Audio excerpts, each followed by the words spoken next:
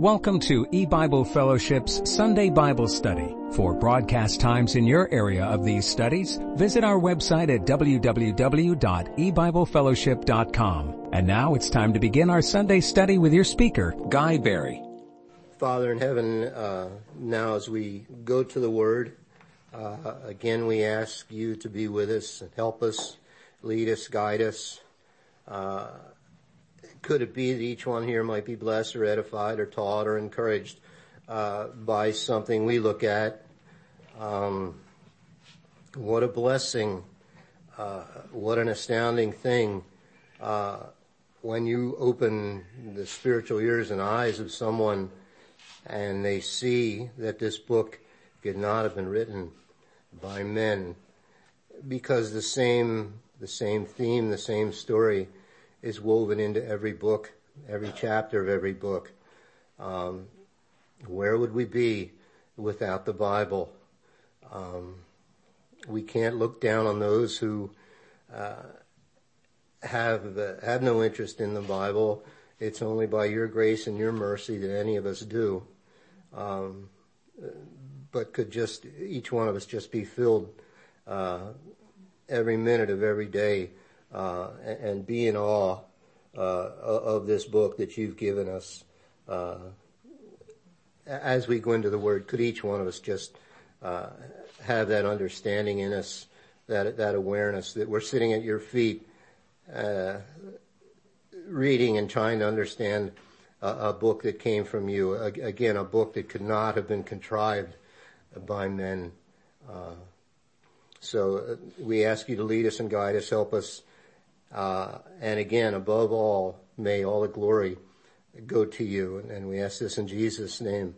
Amen. I'm going to sit down. Please forgive me.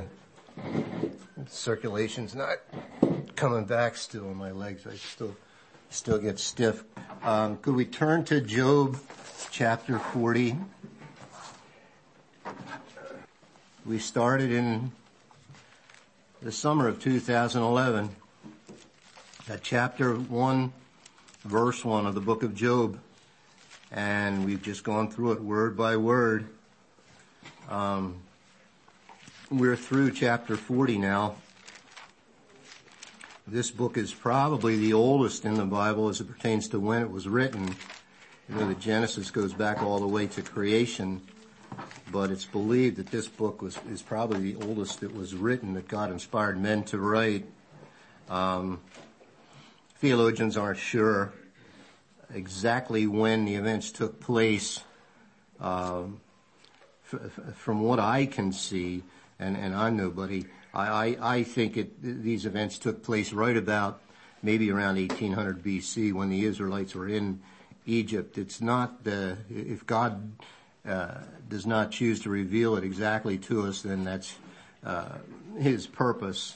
But it's amazing. Again, the oldest book in the Bible never speaks of Israel, but yet anyone with just a little bit of knowledge of the Scriptures, what the Scriptures are all about, should see that that certainly we're to see Christ in Job as God afflicts him horribly, to show Satan that he will not turn on God, that he will not curse God. But what else is amazing is that as we begin to understand, as we begin to see the spiritual nuances, the sense behind all the passages, and in this exchange between Job and his friends, it's looking, a lot of it is, like the rest of the Bible, is just relevant to today and speaks of exactly what's going on now. So I'd like to look at chapter 40, starting in verse 15. In chapter 40, verse 15, God begins to speak to Job about this monster of an animal called Behemoth. In chapter 41, it speaks of Leviathan. I've never heard any studies on this. If anyone has heard a study on Behemoth, done by someone they consider faithful, comparing Scripture with Scripture. I'd like to hear, looking at it just quickly over the years, I thought maybe he was a picture of Christ. It says in verse 19, Job 40 verse 19, he is the chief of the ways of God. He that made him can make his sword to approach unto him. And there's nothing apparently wrong with this animal. It's just a huge animal. But yet, once you get to, almost from the beginning, almost from verse 15 to the end of the chapter, as you study each of these words, what you see in it is guile, deceit, concealment. He's not what he appears to be. And I'll say it right now so that we can have this in our heads as we go through some of these verses, that I believe he's a picture of Satan in the church.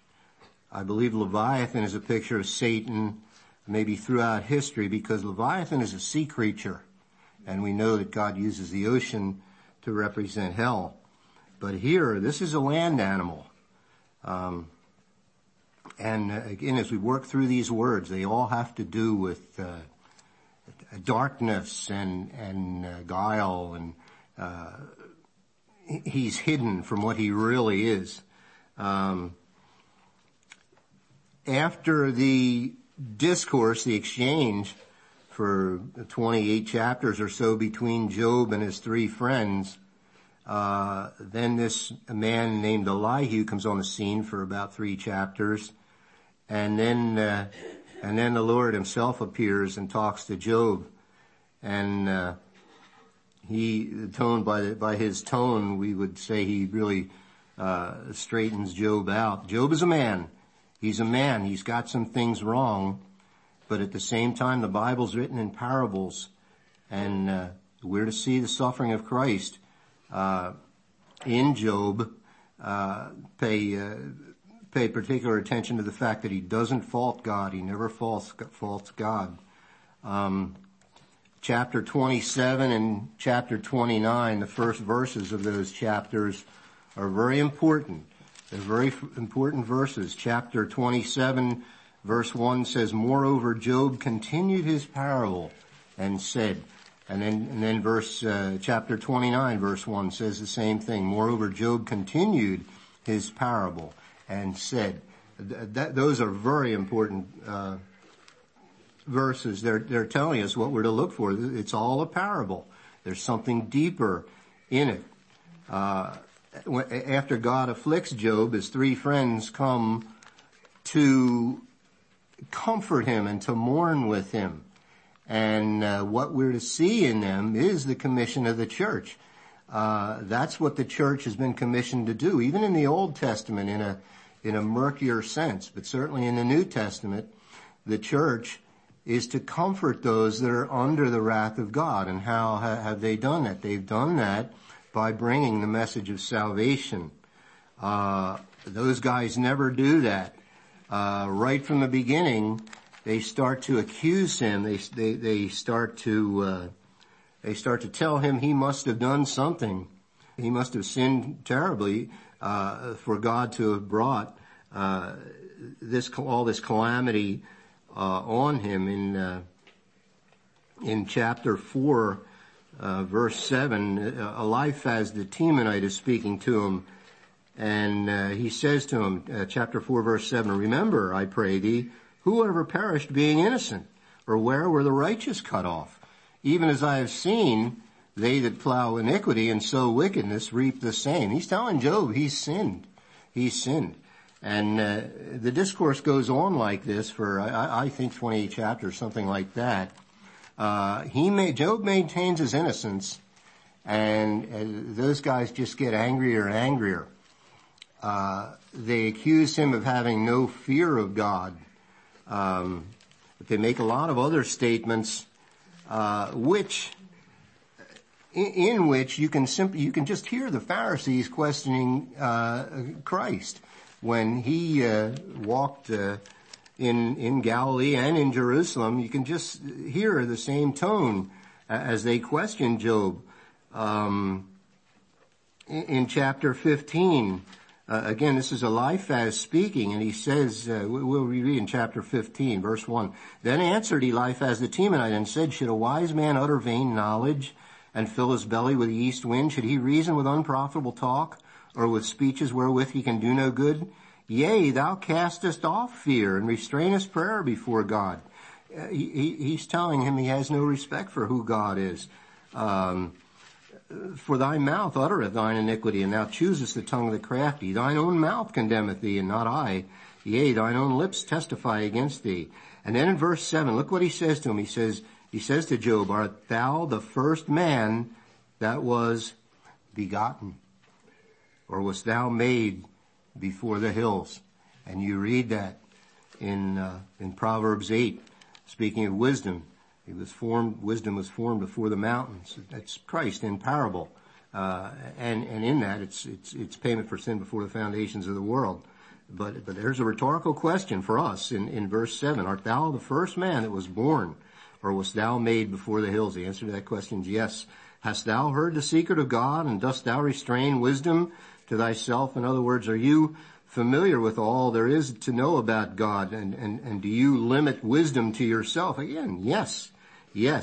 What knowest thou that we know not? What understandest thou which is not in us? With us are both the gray-headed and very aged men, much elder than thy father. And the Pharisees spoke to him in John 8 about how old he was. You're not yet 50 years old, and you've seen Abraham. But this is what we're to hear in these three men. Then Elihu, when they're done, Elihu speaks, and Elihu is much more faithful. As he lays out salvation, it's much more faithful, that it's entirely by the work of God. As these guys speak to Job, they over and over tell him, you got to do this, you have to do that, and you'll be right with God. It's more of a works gospel that they're bringing to him. Elihu probably is a picture of the latter rain as the church age ended. He brings it much more faithfully in truth. I heard Mr. Camping once on the open forum. He was questioned. Someone asked him who he thought Elihu represented, and he said it tentatively. He said, but I think Elihu represents God himself. Now, there are a couple other things that Elihu says, but he tells him that is perfect in knowledge is with you. He tells him that he's bringing forth truth, and if he's not the Holy Spirit or the Lord Jesus, he's absolute truth. He's bringing the gospel much more faithfully than these men. But anyway, after Elihu is finished, then the Lord appears, and he starts on Job, and for a couple chapters he asks Job, where were you when I did this, or where were you when I did that? He's really putting Job in his place. Finally, he gets down here to verse 15 in chapter 40. Chapter 40, verse 15, and he says, behold now, Behemoth, which I made with thee. There's something, right? There's another statement there that should really strike us, because as we read about this Behemoth, he's a dinosaur. He moves his tail like a cedar, and from the description of him, this is a huge animal. Theologians have speculated, well, maybe it's a hippopotamus, maybe an elephant, but the description of him just doesn't match anything. It's got to be a dinosaur. But look what God says to him. Behold now, Behemoth, which I made with thee. There you are. Dinosaurs were made the same time as men. It was the 6 days of creation. But he says, behold now, Behemoth, which I made with thee, he eateth grass as an ox. And this is our first clue. And we have to put everything together as to what Behemoth represents, or who he is. We think of Daniel 4, when King Nebuchadnezzar had this vision, and he was told, Daniel 4, he brings Daniel in to interpret his dream for him. In Daniel 4, starting at verse 24, Daniel's interpreting. Daniel 4:24. This is the interpretation, O king, and this is the decree of the Most High, which has come upon my lord the king, that they shall drive thee from men, and thy dwelling shall be with the beasts of the field, and they shall make thee to eat grass as oxen. And they shall wet thee with the dew of heaven, and 7 times shall pass over thee, till thou know that the Most High ruleth in the kingdom of men, and giveth it to whomsoever he will. Now, Mr. Camping went over this in 1995, and I think he still, in my judgment, has it pretty accurate. He says Nebuchadnezzar is always a picture of Satan in the Bible. The kingdom of Babylon is always a picture of the kingdom of hell. But here, this is Satan in the tribulation period when he's in the church, when God has given the church over to Satan. They shall drive thee from men. In other words, he's going to be driven out of his normal office of being Satan, and he's going to dwell among men. Thy dwelling shall be with the beasts of the field. Now, Mr. Camping said that relates to the beasts spoken of in Revelation that come out of the sea. And then it goes on to say, they shall make thee to eat grass as oxen. Now, Mr. Camping didn't go into that statement. He just assumed that it was a continuation of the thought that Nebuchadnezzar would become like a beast. I believe that's saying something different. God help me if I'm wrong, but they shall make thee to eat grass as oxen. Oxen are clean animals. They could sacrifice an ox. He eats grass. He's a herbivore rather than a carnivore. Again, that's just another hint that he's in the church. He's eating grass as an oxen. He's feeding on that green grass, a clean animal. If you look at Psalm 106 in verse 19, this is very similar to Psalm 78. It's speaking about the Israelites in the wilderness and all their rebellion. In Psalm 106 verse 19, it says, they made a calf in Horeb and worshipped the molten image. Thus they changed their glory into the similitude of an ox that eats grass. In their idol worship, they made this golden calf and said, these are thy gods, O Israel, that brought thee out of Egypt. And again, it's simply a representation of God's people turning to idols, wanting to worship something they can physically see.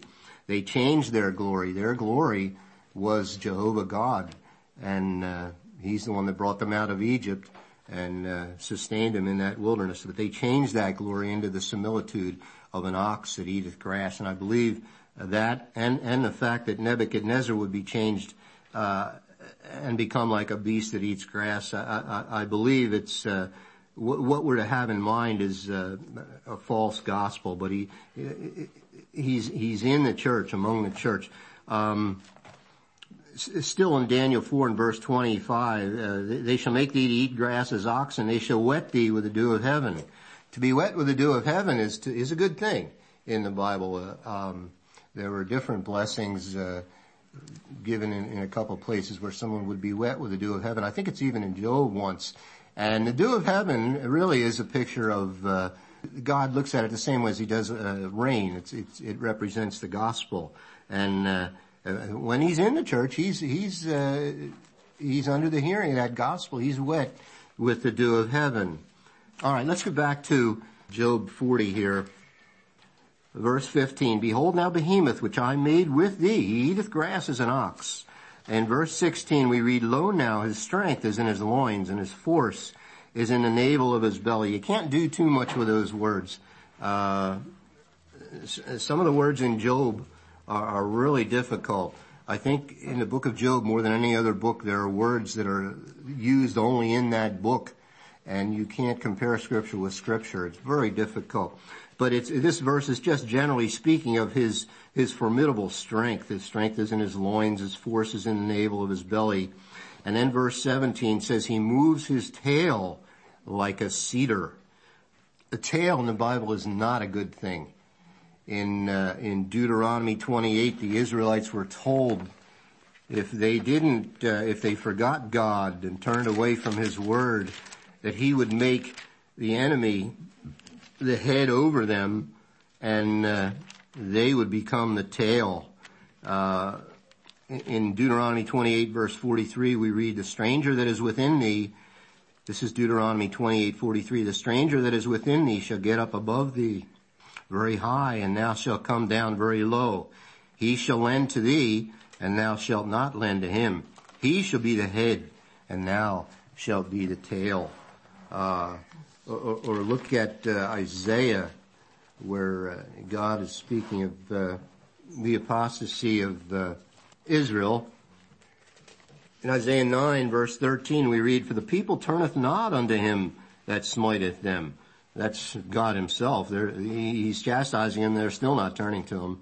Neither do they seek Jehovah of hosts. Verse 14, Isaiah 9:14. Therefore Jehovah will cut off from Israel head and tail, branch and rush in one day. The ancient and the honorable, he is the head, and the prophet that teaches lies, he is the tail. Tail's not a good thing in the Bible. One more verse in Revelation 12. And this is speaking of, this is the woman who represents the church. Revelation 12, and there appeared a great wonder in heaven, a woman clothed with the sun and the moon under her feet, and upon her head a crown of 12 stars. And she being with child cried, travailing in birth and pain to be delivered.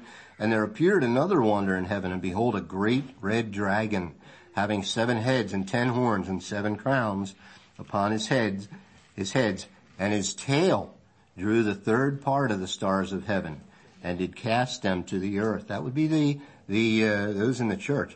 And the dragon stood before the woman, which was ready to be delivered for to devour her child as soon as it was born. But the tail is not a good thing in the Bible. And here in Job 40, we read about Behemoth. In verse 17, he moves his tail like a cedar. And a cedar tree is a figure of the Lord Jesus or a believer. If you look at Psalm 92,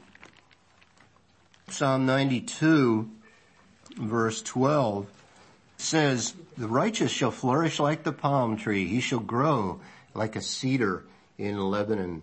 That tabernacle, the temple, when Solomon built the temple, he used cedar and fir. But here Behemoth moves his tail like a cedar. The whole sense of it is in imitation, in guile, in deceit. Job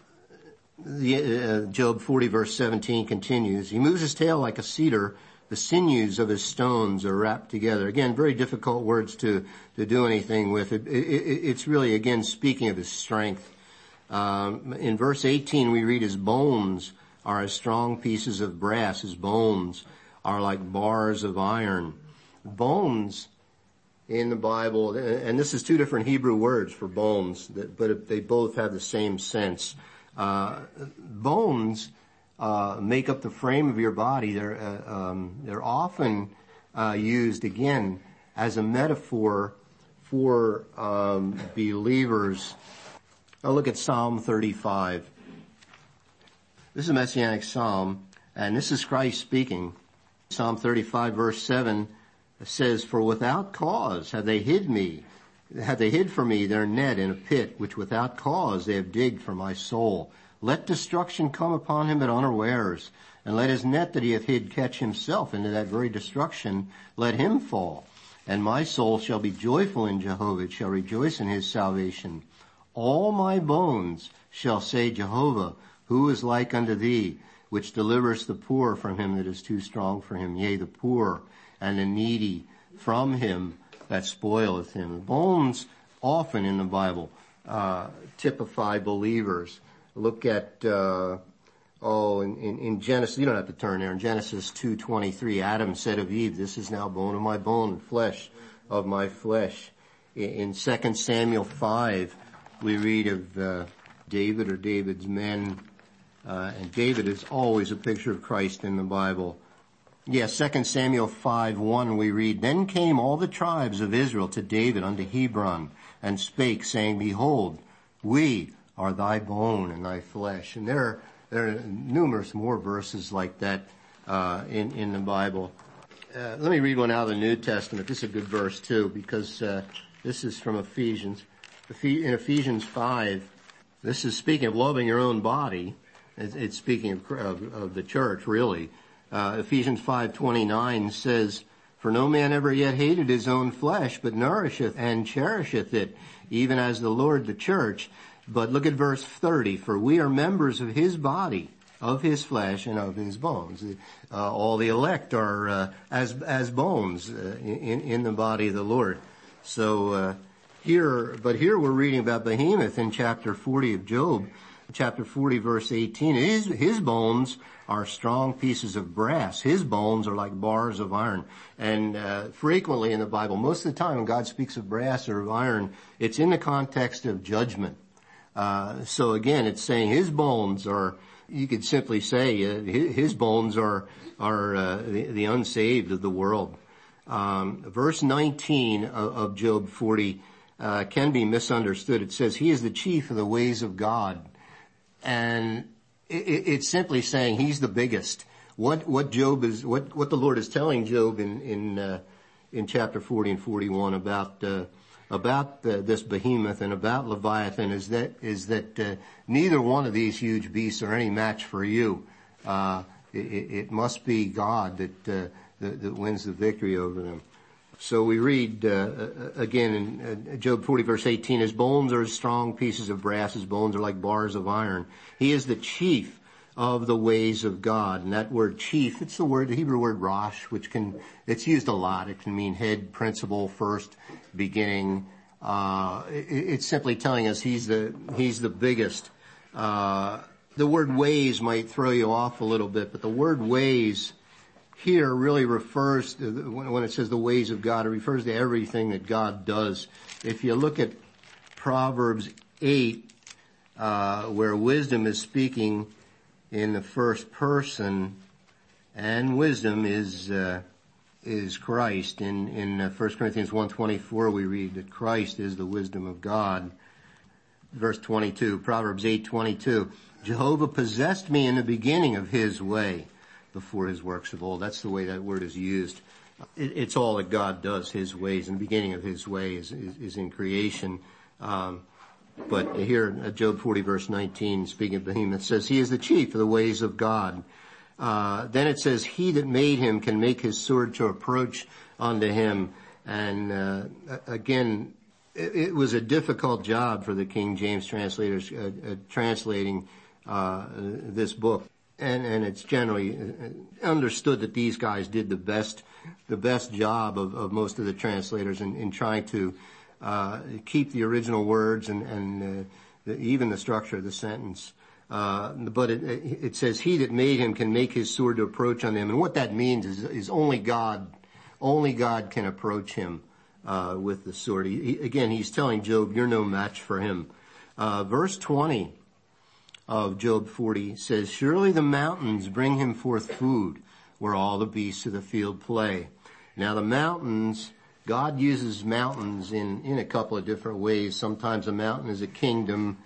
The Lord is sometimes spoken of as the mountains. The Israelites were told, flee to the mountains when they see the abomination of desolation standing in the holy place. Or Psalm 121 says, "I will lift up mine eyes unto the hills," and that's the same word, mountains, "from whence cometh my help."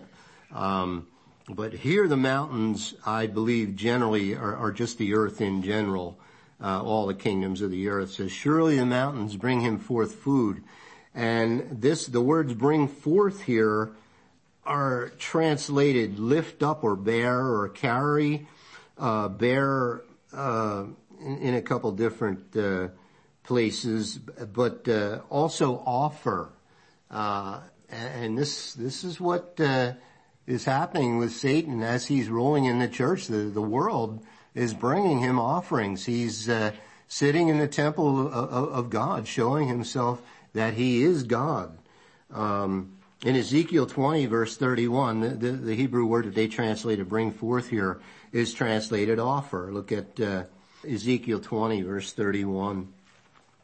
Again, yeah, he's speaking of the apostasy of Israel.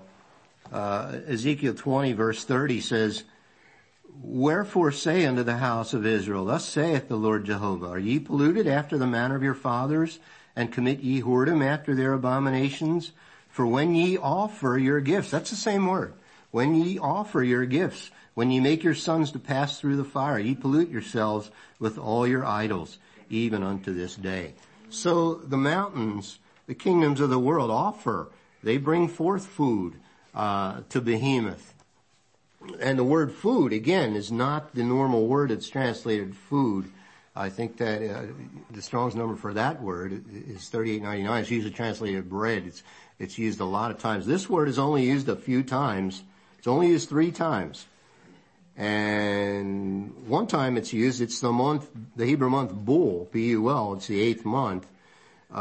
It's used here, and it's used in Isaiah 44:19, speaking of the stock of a tree, how the Israelites were making their idols out of the stock of a tree, or falling down to the stock of a tree. So it's in the context of, again, an idol. Actually, the word means produce. The word could mean lumber also, as it's speaking of the produce of a tree, the stock of a tree. But that's the idea there. The mountains bring him forth food. And then the second phrase there in chapter 40, verse 20 says, "Where all the beasts of the field play."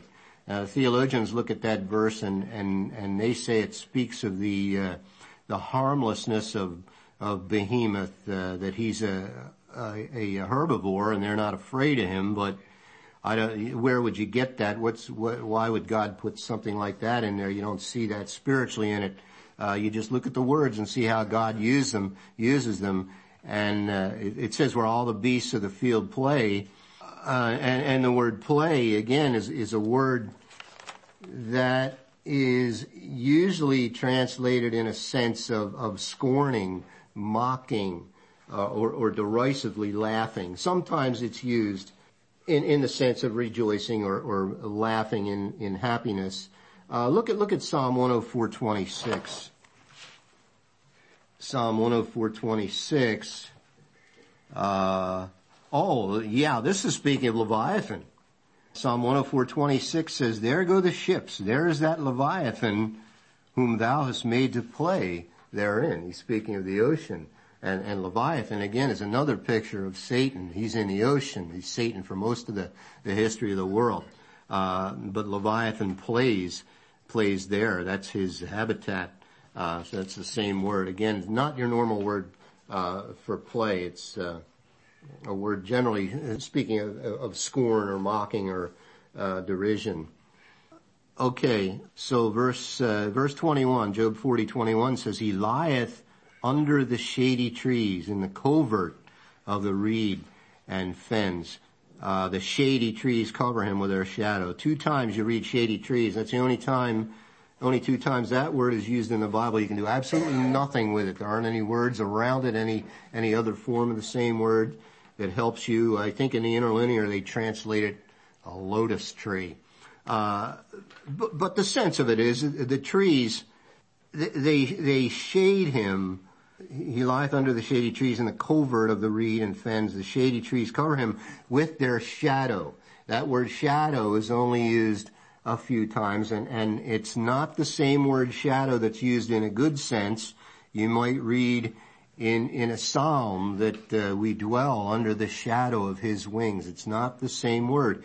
Again, it's a word that the shadows are the darkness of night approaching. If you look at, let me see. It's only, like I said, it's only in three other times. It's in Canticles 2, Canticles 4:6, and Jeremiah 6:4.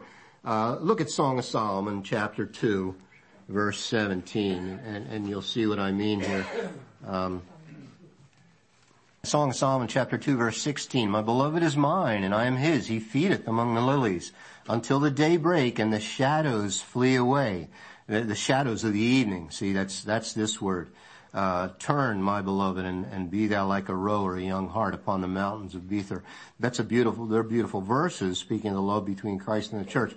But the shadows are the shadows of the darkness of the night fleeing away. It's used one more time in Song of Solomon like that, and it's used once in Jeremiah like that. So here Behemoth is lying under the shady trees in their shadow, but it really, the sense of it is night, darkness. Verse 21, Job 40 verse 21 says, he lies under the shady trees in the covert of the reed. The word covert is again, a word that suggests concealment or being hidden. This word is translated disguised in Job. It's translated, hiding place. It actually speaks of the Lord too, as he covers his people. Let me read Job 24:15. And we'll see the sense of this word. Job 24 verse 15 says, he's speaking of evil men here. Job 24:14 says, the murderer rising with the light killeth the poor and needy, and in the night is as a thief. The eye also of the adulterer waiteth for the twilight, saying, no eye shall see me, and disguiseth his face. That's the word covert. It's not a good sense. It's a sense of concealment or hiding. And all these words from almost from the beginning of the description of Behemoth are in the same sense. Verse 21, Job 40:21, he lieth under the shady trees in the covert of the reed and fens. Reeds grow in swamps. A fen is a swamp. Now he's hiding in the covert of the reed. If you work through the word reed, it's usually associated with measuring, and it can have the sense of the Word of God. In Revelation 11, we read, there was given to me a reed like unto a rod, and he was told to go and measure the temple. And again, that's speaking of the Word of God. He lieth under the shady trees in the covert of the reed. He's in the covert. He's hiding under the word, within the Word of God. And fens. Now, a fen again is a marshy place. But this word is only used a few times, and it's translated miry place, where there's mud. And miry place is never used in a good sense either. Look at Ezekiel 47:11. We'll look at one place where this word is used. Ezekiel 47:37. Yeah, it's still all in the context of judgment. This is a difficult chapter. Let me just read verse 11. But the miry places thereof, that's the word for fens, miry places thereof, and the marshes therefore shall not be healed, they shall be given to salt. The context of judgment there, a miry place isn't a good thing. When they put Jeremiah in that pit, he sank into the mire. It's the same sense. So here, Behemoth in Job 40 verse 21 is lying under the shady trees in the covert and hiding in the reed and in the miry places. Verse 22 of Job 40 says, the shady trees cover him with their shadow. Again, the same sense, being covered with their shadow, hiding, concealing. Then it says the willows of the brook compass him about. He's in among God's people. God uses willows of the brook, speaking of his people. If you look at Isaiah 44. Let me read from the beginning of the chapter, Isaiah 44 verse 1. Yet now hear, O Jacob my servant, and Israel whom I have chosen. Thus saith Jehovah that made thee and formed thee from the womb, which will help thee. Fear not, O Jacob my servant, and thou Jeshurun whom I have chosen. Jeshurun's another word for Israel. For I will pour water upon him that is thirsty, and floods upon the dry ground. I will pour my spirit upon thy seed, and my blessing upon thine offspring, and they shall spring up as among the grass, as willows by the water courses. Willows, believers, as willows by the water courses. Willows, in particular, are trees that suck up a lot of water. Farmers will plant a willow or willows in a low-lying area of a field to help to dry it up. But here willows typifies believers. But here in Job 40, verse 22, we read that the shady trees cover him with their shadow. The willows of the brook compass him about. He's surrounded by church people. Again, every verse, every word speaking of disguise, hiding, concealment, guile. Now verse 23 is difficult. Behold, he drinketh up a river and hasteth not. He trusteth that he can draw up Jordan into his mouth. If you've been listening to Mr. Camping's study, Jeremiah's studies, he just went over this principle a few days ago, how judgment comes in the end as a flood. God actually told Daniel that. He said the end shall come with a flood. God speaks in different places of the end coming with a flood of false gospels in judgment against his corporate people. He speaks of Jordan overflowing in time of harvest. But Behemoth has no fear of that. It says in verse 23, behold, he drinketh up a river and hasteth not. Hasteth is to flee and hurry, but he has no fear of that. Let me see if I can give you a verse that speaks of how God speaks of the rivers. Isaiah 59. Isaiah 59:18 says, according to their deeds, accordingly he will repay. Fury to his adversaries, recompense to his enemies. To the islands he will repay recompense. So shall they fear the name of Jehovah from the west, and his glory from the rising of the sun. When the enemy shall come in like a flood. There it is. Judgment coming in the form of a flood. The Spirit of Jehovah shall lift up a standard against him. And of course, the flood of Noah's day is certainly the biggest example of this. It's as if the earth was washed clean by the waters of that flood in judgment. Let me read Job 40 verse 33 again. Behold, he drinketh up a river and hasteth not. He doesn't fear that coming flood of judgment. He trusteth that he can draw up Jordan into his mouth. When you read about the Jordan River in the Bible, as often as it's spoken of, you